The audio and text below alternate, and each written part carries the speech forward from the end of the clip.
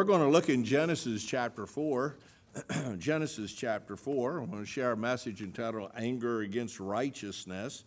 A lot of anger in the world today. And we've watched over the last several years, I've preached on anger and dealing with issues. And we just see this, the intensity of this anger building and building and building. And certainly we'll see that in the life of Adam and Eve and their sons Cain and Abel in Genesis chapter 4, beginning in verse 1. It says, "And Adam knew Eve his wife, and she conceived and bare Cain, and said, I have gotten a man from the Lord. And she again bare his brother Abel, and Abel was a keeper of a sheep, but Cain was a tiller of the ground. And in the process of time it came to pass that Cain brought of the fruit of the ground an offering unto the Lord. And Abel he also brought of the firstlings of his flock and of the fat thereof. And the Lord had respect unto Abel and to his offering. But unto Cain and to his offering he had not respect. And Cain was very wroth, and his countenance fell. And the Lord said unto Cain, Why art thou wroth? And why is thy countenance fallen? If thou doest well, shalt thou not be accepted? And if thou doest not well, sin lieth at the door, and unto thee shall be his desire, and thou shalt rule over him. And Cain talked with Abel his brother, and it came to pass, when they were in the field, that Cain rose up against Abel his brother, and slew him. And the Lord said unto Cain, Where is Abel thy brother? And he said, I know not. Am I my brother's keeper? And he said, What hast thou done? The voice of thy brother's blood crieth unto me from the ground. And now art thou cursed from the earth, which hath opened her mouth to receive thy brother's blood from thy hand. When thou tillest the ground, it shall not henceforth yield unto thee her strength. A fugitive and a vagabond shalt thou be in the earth. And Cain said unto the Lord, My punishment is greater than I can bear. Behold, thou hast driven me out this day from the face of the earth, and from thy face shall I be hid, and I shall be a fugitive and a vagabond in the earth. And it shall come to pass that every one that findeth me shall slay me. And the Lord said unto him, Therefore, whosoever slayeth Cain, vengeance shall be taken on him sevenfold. And the Lord set a mark upon Cain, lest any finding him should kill him. Let's pray. Father, we ask for your blessing on the preaching of the word of God now. May the Spirit of God be our teacher this morning. We pray this in Jesus' name. Amen. Our text verse is verse 5. Says, But unto Cain and to his offering he had not respect, and Cain was very wroth, and his countenance fell. Anger against righteousness. In this chapter is a terrible thing that took place here. Literally, a brother is so angry with his brother that he takes his life. And the interesting thing is that in this chapter, there is a whole list, a whole gamut of emotions that are expressed and revealed for us taking place in this family, the first family that God created, Adam and Eve, and their first two sons that they have, Cain and Abel. Things have already becoming dysfunctional. You're seeing already the effects of the sin of Adam and Eve working its way out in their life and in their children. But yet there's quite a few emotions that are filled in this chapter. And I just want to mention them before we get into the main text. Notice, first of all, that there is joy expressed because of the blessing of having children. And verse 1, it says, And Adam knew Eve, his wife, and she conceived and bare Cain, and said, I have gotten a man from the Lord. And she again bare his brother Abel, and Abel was a keeper of the sheep, and Cain was a tiller of the ground. And so no doubt the expression here is one of great joy because of the fact that God had blessed them with children.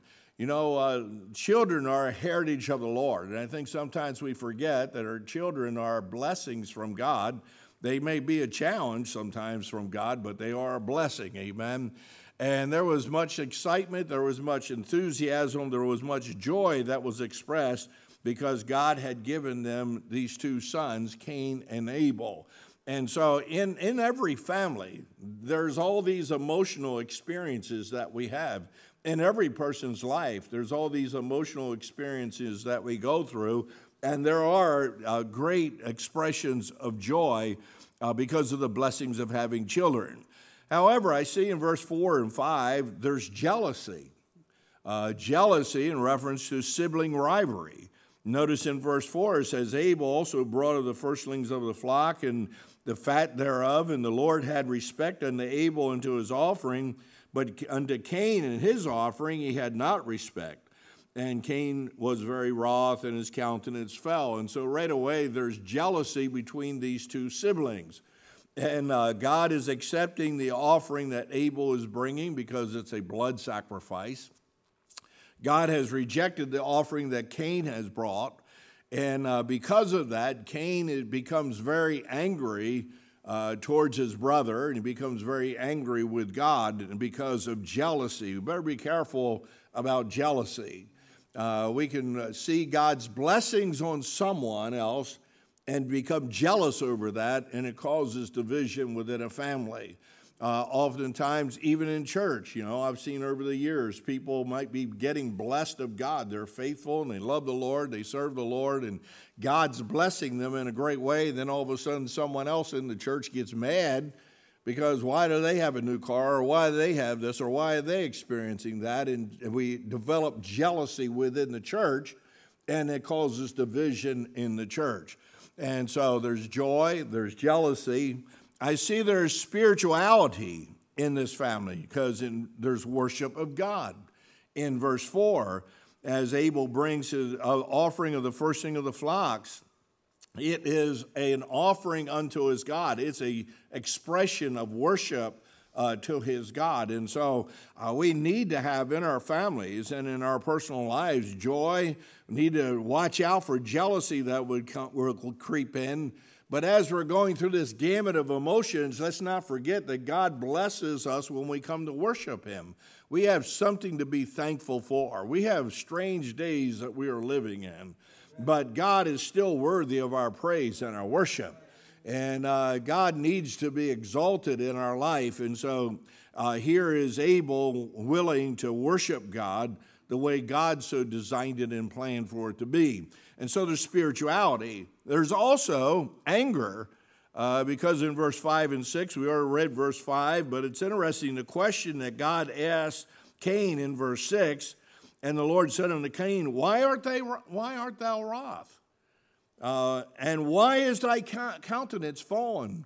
Sometimes people won't get over the problems with anger issues in their life because they won't identify the reason why they're angry.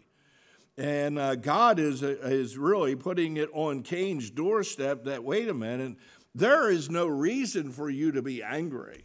But the problem is he's angry against righteousness. Because God established the means of worship, God established the sacrifice that had to be made when Adam and Eve sinned and the animal was slain and the blood was shed and their sins were covered. Because of that blood that was shed, God established a means of worshiping the Lord, and worshiping that way is acceptable to God. But Cain took upon himself to worship God as he pleased. And when God didn't bless him, then right away he becomes angry with God. He becomes angry with his parents. He becomes angry with his brother. And so anger will take us out of and get us out of control and make us unreasonable in our responses to one another. So anger. I see there in verse 7, there's rebellion in this chapter. Rebellion is not doing what is right. In verse 7, it says, if thou doest well, shalt thou not be accepted. Yeah, it's always tickling to me when people get in trouble, They get in trouble and then they get all mad because they're in trouble. Well, the reality is, doesn't it make sense if you do what is right, you're not going to be in trouble? And that's basically what God's confronting Cain with. The problem is you have a rebellious spirit. You're rebelling against my commands and my requirements and my desires for your life. And he reminds him, now, Cain, certainly you know that if you do well, you'll be accepted. If thou doest not well, sin lieth at your door. So realize this, rebellion is sin. Rebellion is disobeying the command of the law of God. And we can be blessed by following the commands of God, or we can rebel by not doing what's right in the sight of God. Man doesn't determine what is right. God determines what is right. And so there's rebellion in this chapter. I see in verse 8, there are accusations in this chapter. Accusations in reference to evaluations of motives. In verse 8, it says, Cain talked with his brother, with Abel, his brother. And it came to pass that when they were in the field, that Cain rose up against Abel, his brother, and slew him. Well, why did he rise up and slay him? Why did he kill his brother? It's because he's accusing his brother. He's accusing his brother because he's jealous of his brother. Oftentimes, you realize this, I've had people say to me over the years, well, I just know so-and-so doesn't like me. Okay, well, why don't they like you? Oh, they just don't like me. Well, what have they done to show that they don't? Well, they haven't done, I can't tell you what they did. Well, no, you don't. What you're doing is accusing someone about motives that you have no means or ability to be able to comprehend and understand. I don't know what your motive is of coming to church today. All I do is see you physically sitting there. I don't know what you're in your heart this morning. I don't know if you had time alone with God before you came. I don't know what your expectations were in coming to church this morning. I know Jesus confronted the Pharisees and the Sadducees about John the Baptist. He says, what went you out to see? He questions their motive for coming out to see John the Baptist. And oftentimes we want to accuse one another by thinking that we can assess and evaluate someone's motives. Watch out, because it'll create rebellion, it'll create anger, it'll rob you of spiritually worshiping the Lord, because jealousy builds up in your heart and you lose the joy of the Lord, and right away you want to lash out at somebody. And so I see accusations here that were out of control and out of line. I've preached a message years ago entitled, What Kills a Church? And there's many things that'll kill a church. But one of the worst things I think that happens in churches is perception. Not reality, perception. Because people perceive that there's a problem. People perceive in their minds that things aren't right because they may not like something that's going on, or they may have been confronted about something. And so what do? They start accusing. And the accusations that they make have no foundation or basis on it, because all they're doing is trying to evaluate somebody else's motives because of the fact in some way they feel that they have been abandoned, or they've been neglected, or they feel as though things haven't been met in their life, and so right away they bring accusations. So we see that in this chapter. I mean, this place is a mess, amen? Notice in verse 13, there's fear in this chapter. In verse 13, and Cain said unto the Lord, my punishment is greater than I can bear. Fear, worry, and anxiety about the future. And fear, he is distraught because of the consequences of his own lifestyle and the consequences of his anger that is out of control, that he actually takes the life of his brother. And now he's under the chastisement of God, and he's fearful of what the future holds for him. And so worry and anxiety about the future. Listen, we don't know what the future holds, but I do know this: God is still on the throne, he's still in control, and we can experience the blessings of God, or we can live under the chastisement of God. It's your choice, it's my choice, and how we're going to live. So God's not giving us a spirit of fear, so why don't we live in that realm of victory and the realm of power rather than succumbing to all these emotional things that get out of control in our life that causes us to build more and more fear. So there's fear in this chapter.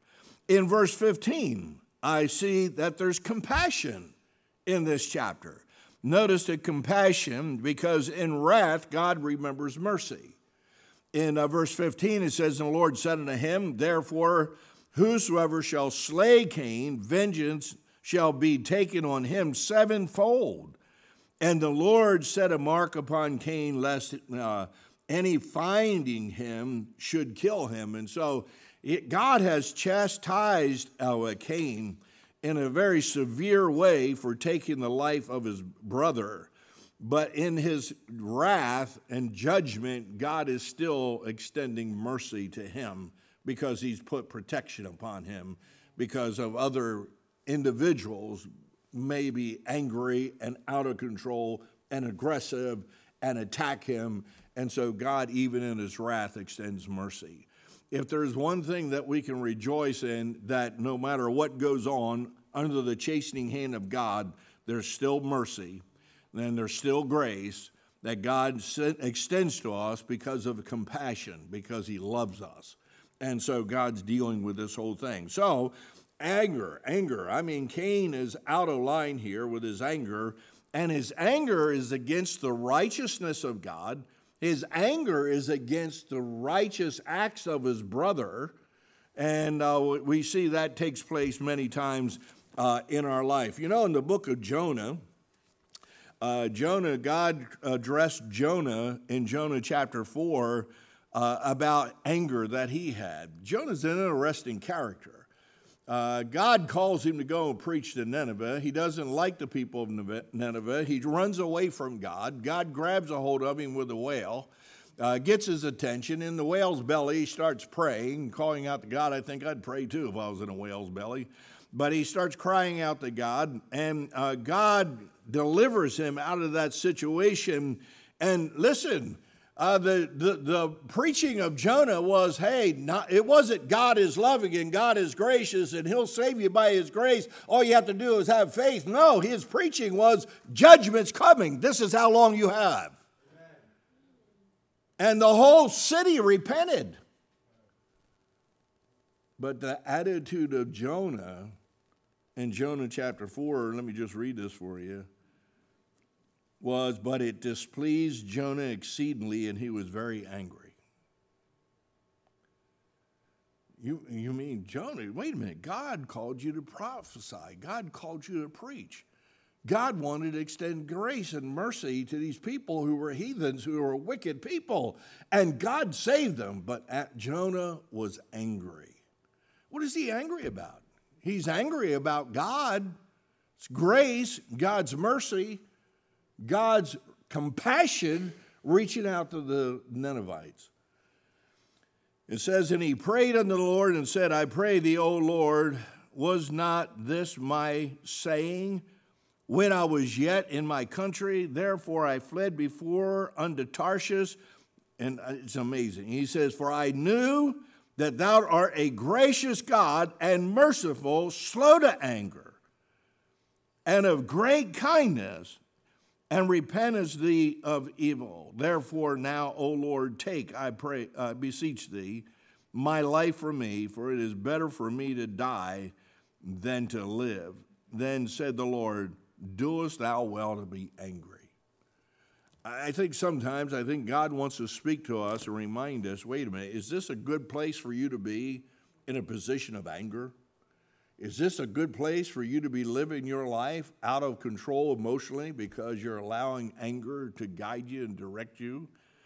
Our communities are being driven by anger. I just saw a thing last night in Portland again, riots and burning and looting and all this, that, and the other. And this one guy tried to help this person who was being robbed and being beat up, and I mean, they beat him almost to death. And anger. Why? Why so much anger Over what? Somebody's trying to do right. Somebody's trying to be just. Somebody trying to correct wrongs, and you're just out of control with anger. You say, how in the world are we going to deal with this? Paul said, be ye angry and said not, let not the sun go down upon thy wrath, in Ephesians. And so this matter of anger. So let's think about this morning. Why do people get angry? Why is Cain angry against the Lord and against his brother Abel? First of all, I think of this. The way to God is obscure. In other words, Abel is going to God by bringing the firstlings of his flock, where Cain is bringing of the works of the field. And so when you think about approaching God, getting right with God, I've had people over the years say, well, what makes you think your religion's better than everybody else's religion? Well, first of all, my religion isn't better than anybody's religion, but my Savior is. And oftentimes people get upset with you because they perceive in their minds that you think you're more righteous than what they are. But the reality is we have no righteousness. The only righteousness we have is what's imputed to us by Jesus Christ. And so their anger is against the righteousness of God because of the way they're finding that the way to God is obscure. So the means of getting to God, three questions that have to be answered. If getting close to God, is it the work of God or is it the work of man? And that's what Cain's struggling with. Can I get close to God by my skills and my abilities to bring a fruitful offering to God? Or do I have to get to God by the way of my sibling? He brought this blood sacrifice. He brought this offering. So is the approach to God, is the way to God, the means, a work that God does in the heart of man, or is it the work of man himself?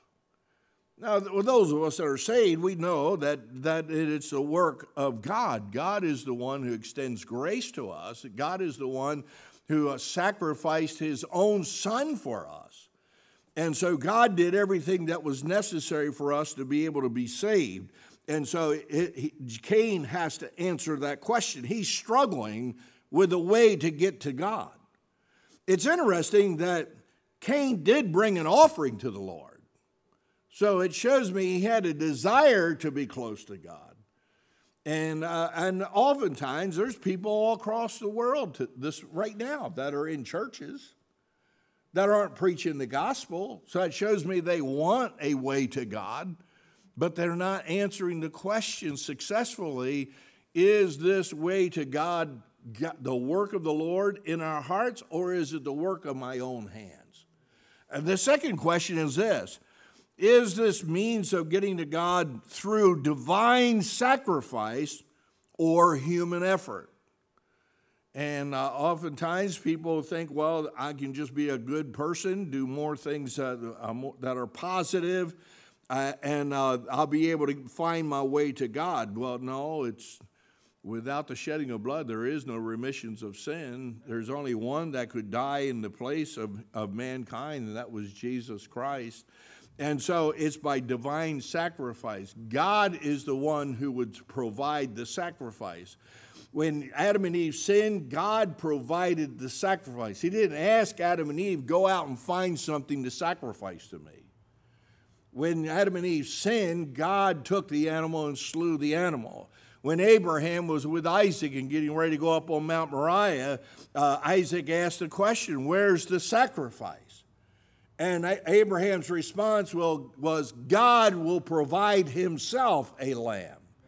And so when we talk about a means or way to get to God that is obscure, it's obscure because man has not answered the question, is the way through divine sacrifice or by human effort?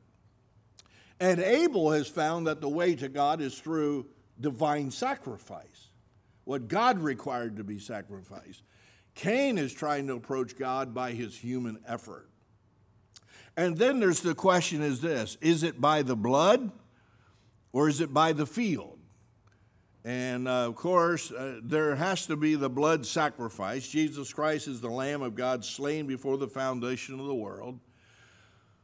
He said, this is the blood of the New Testament. This is the blood of the covenant that he would shed for mankind to be able to be saved and be able to have their sins atoned. When the Israelites were in Egypt, in order for them to be delivered and be able to go out and have access to their God, for them to be able to go and meet with their God, there had to be blood that was shed, that was put on the doorpost so that they would be delivered. And so is it by the blood or is it by the field? And so the answer is this way. The obscurity to God is it is a work of God through divine sacrifice by the shedding of the blood.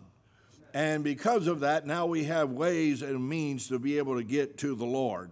You know, you say, why are you preaching on this? Because of the fact there's so many people that are angry on this whole issue about whether they're right with God or whether they have access to God or not.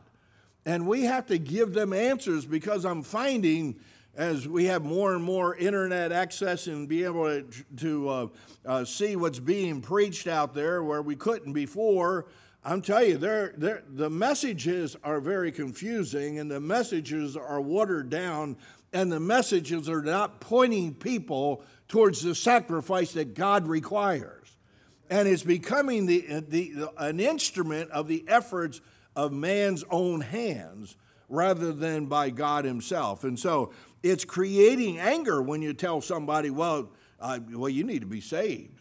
Well, I did this. No, that's not what counts. You need to be born again. And you need to be born again by the way God establishes the coming to him. So we see the means by which we can overcome the obscurity of the way to God. But there's the mask. Well, we all know about masks, that's for sure. Well, Cain was masked, but in a different way. Notice, first of all, man is blinded. And a man is so blinded about everything that is going on. Spiritually, this is a spiritual warfare that is going on right now. And the sad thing is, I just thought, I was thinking, my mind goes crazy sometimes. You know, we're dealing with this whole COVID-19, and now we've got these two major tropical storms coming up in the Gulf, going to hit at the same time, it looks like. I mean, is God trying to get our attention or what, you know? But man's completely blinded to it. All man does is get mad about everything. He gets angry about everything. If our gospel be hid, it's hid to them who are blinded, it says in Corinthians. By whom? The God of this world. And so man is blinded. But man will not be persuaded. You know, I always like reading through the book of Acts. It's one of my favorite books to read through. There's so much excitement and energy and movement going on there, and souls are being saved. But Paul is standing before King Agrippa, and he preaches the gospel to him, reveals who Christ is to him. And Agrippa's response to Paul was just simply, Paul, almost thou persuadest me to be a Christian. And there's been so many people just almost, I've had them almost saved, and they just fall by the wayside. I've had people that almost ready to get saved, and they say, well, come back tomorrow, or come back next week. And then you go back, forget it, they're cold as ice. And so man is blinded, and because he is blinded, he will not be persuaded. And then man lives a life of procrastination. You know, when the Apostle Paul in Acts chapter 17 was on Mars Hill speaking in Athens, and he preached unto them the resurrection of Jesus Christ. And when he preached unto them the resurrection of Jesus Christ, it says in Acts 17:32 that many of them said many of them mocked the preaching of the resurrection. And some of them got saved, but it said many of them told Paul they would hear him later on the matter. Procrastination. People are always like, well, I'll get saved later on. I've had people say, well, I know you preached on tribulation. You told me all about that stuff. I'm not ready to get saved. I'll get saved later on. How do you know? You might drop dead. Amen. You don't know if you got 10 minutes left in your life. So man has a tendency to procrastinate. And listen, Cain had the same opportunity to meet with God as Abel did, but he chose to go his own way. He chose to procrastinate in his life rather than, that's your next point there, Tommy, man lives a life of procrastination. Yeah, there we go. I thought I had it up there. And so man postpones his opportunities to meet with God. And then he gets frustrated because things aren't going to go right in his life. And then he becomes angry against God and gets angry with everyone else. So the way to God is obscure. I see the people of God are obedient. The people of God are obedient. And I remember Dr. Paul Vanneman years ago said this book, the Bible, is not a book of better ways. It's a book of commands. And we have forgotten that. And so people of God obey the Lord. The exhortation of James in James chapter 1 and verse 22 was simply this: be not hearers of the word, but doers of the word. And so the best way to grow spiritually and grow and mature in your Christian life is not to question everything that you read in the Bible, but as you read the Bible and God says something, just start doing it. That's all you have to do. Just start doing it. You say, well, it may not be necessary for us to do that today in the New Testament church. Don't worry about it. God will straighten it out. My wife and I got saved. We started reading the Bible. We started in Genesis, started reading through, and we started reading all the Levitical dietary laws and all this. And we're like, oh, wow, I guess we can't eat all that stuff anymore. And we just stopped eating it. I didn't have a problem with that. Hallelujah, we got to the New Testament, amen. And we got in the New Testament, we found out, okay, we can pray over this, and we can ask for God's blessing, we can eat it. Amen, we got the shrimp out then. But anyway, the exhortation of James is just simply this: don't be hearers of the word, be doers of it. So just don't argue with God. See, the problem here is Abel's not arguing with God. He's just doing what God said. But Cain's arguing with God. And what is it doing? It's feeding his anger and his resentment. And so the exhortation of James is don't be a hearer, just be a doer. But the example of the apostles in Acts chapter 5, they were told not to preach in the name of Jesus Christ. And the example of the apostles was simply this: we ought to obey God rather than man. There is a fine line dealing with this COVID-19 and all these regulations and everything else that the government is putting on everybody, but specifically on the church. There is a fine line. There is a point where we say enough is enough and we obey God. Amen. We gather together and we worship our God irregardless of what man says. And I think we have allowed ourselves to be lulled into a nap or into sleep and have forgotten that, wait a minute, the world is always against the church. We in America have had a very unique experience over the time of the establishment of the United States of America, and that is the church has always had pretty well free reign to do what the church is going to do. Other people in other parts of the world do not enjoy that. We do. But now, for the first time in the history of the United States, the church is being put under the thumb of the government. And now it's going to come out how committed are Christians. How strong are they in their surrender to God? Because we ought to obey God rather than man. Why? Because the people of God are obedient. And Abel just simply did what God told him to do. And Cain rejected that. We see the exhortation of James, the example of the apostles. We see the endurance of affliction. 1 Thessalonians chapter 1 and chapter 2. You read 1 Thessalonians in chapter 1 and chapter 2, and what does Paul commend them on over and over again? He commends them on their faithfulness and their endurance through trials and afflictions in life. This affliction of COVID-19 will be gone. And when it's gone, something else is going to come. I mean, that's just the way it is in nature, and that's the way it is in time. You study history, they went from one tragedy to another tragedy to another tragedy. We are not immune to that.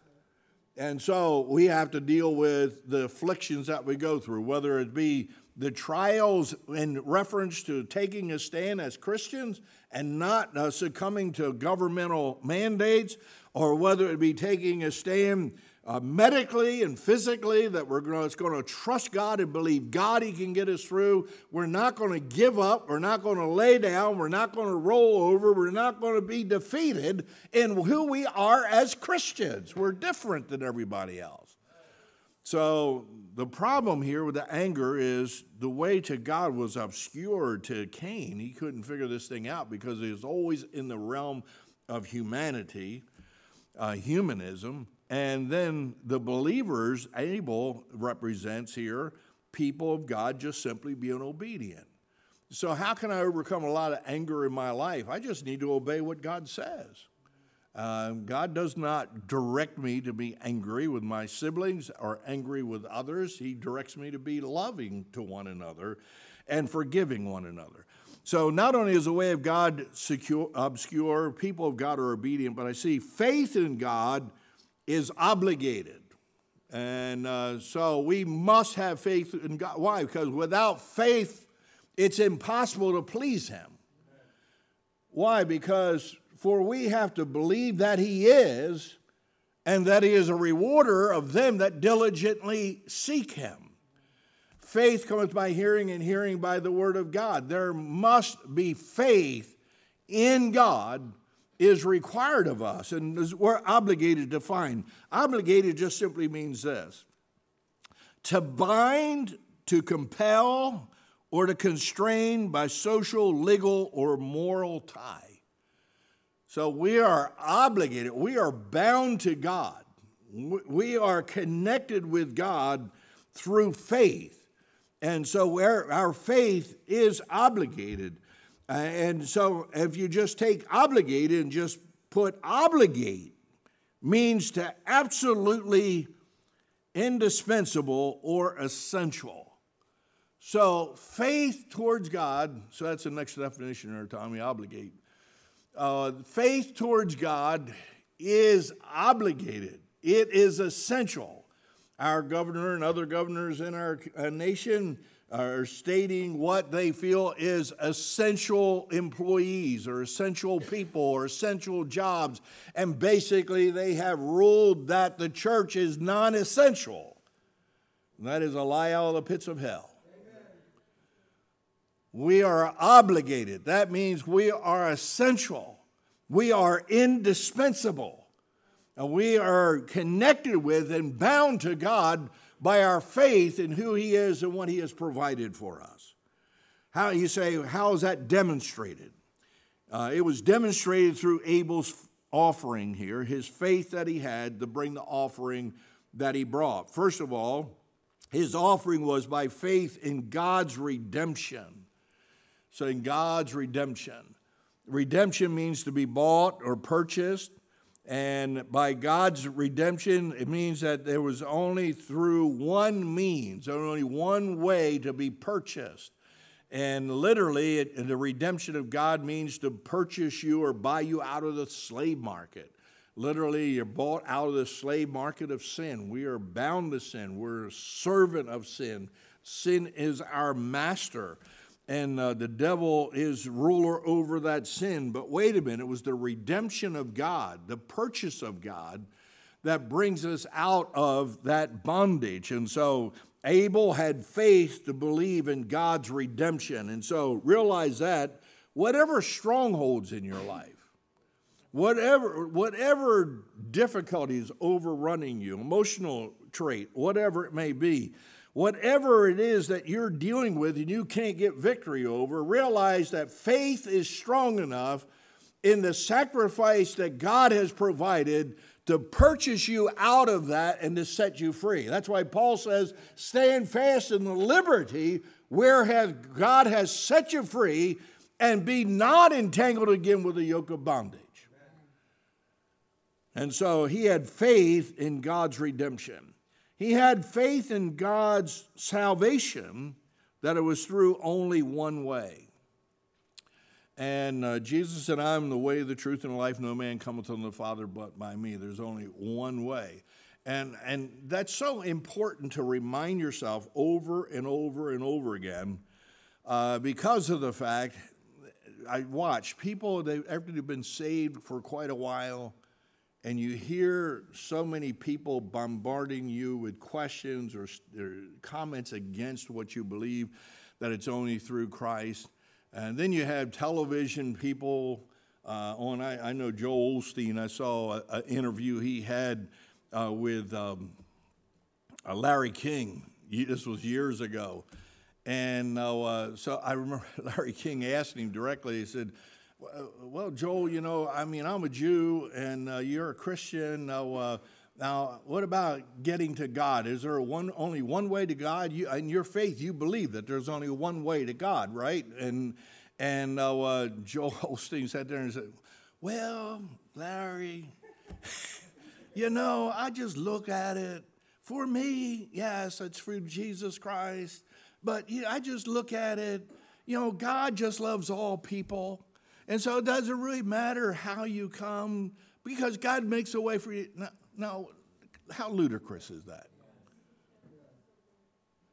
The problem is we forget that God is the one who has designed it, that there's salvation through only one individual. There's only one way to be saved. And Cain has a problem here, because that's the trap he's falling into. He's thinking there ought to be a multiple way to get to God, because he's trying to get to God a different way than Abel's trying to get to God. And God deals with him because of the fact his anger caused him to actually kill his brother. So redemption's through only one means. Salvation is through only one way, and then justification is only through one person. And there's only one person that we can go through to be justified in the eyes of God, and that's Jesus Christ. Romans chapter 4 in verse 24. I got to stop eating mints when I'm preaching, amen. Notice it says, but for us also, to whom it shall be imputed, if we believe on him that raised up Jesus our Lord from the dead, who was delivered for our offenses, was raised again for our justification. And so there's only one person that can provide the justification of God, so that we might know that we are right with God, and that is Jesus Christ. Now, that makes people mad. That makes the world aggressive. But that's a message that cannot change. It cannot be watered down. And that is a message right now. People are trying to find hope, and their emotions are running wild. And, I mean, you go to the store, you don't have the mask up on your nose. You got to cover your nose. You know, I mean, they're ready to throw you in jail for it or whatever, you know. You try to be a witness or try to be a help to somebody. I was in the store the other day. I was in ShopRite. And I'm going down there, and I had my mask on and everything. I was being a good boy.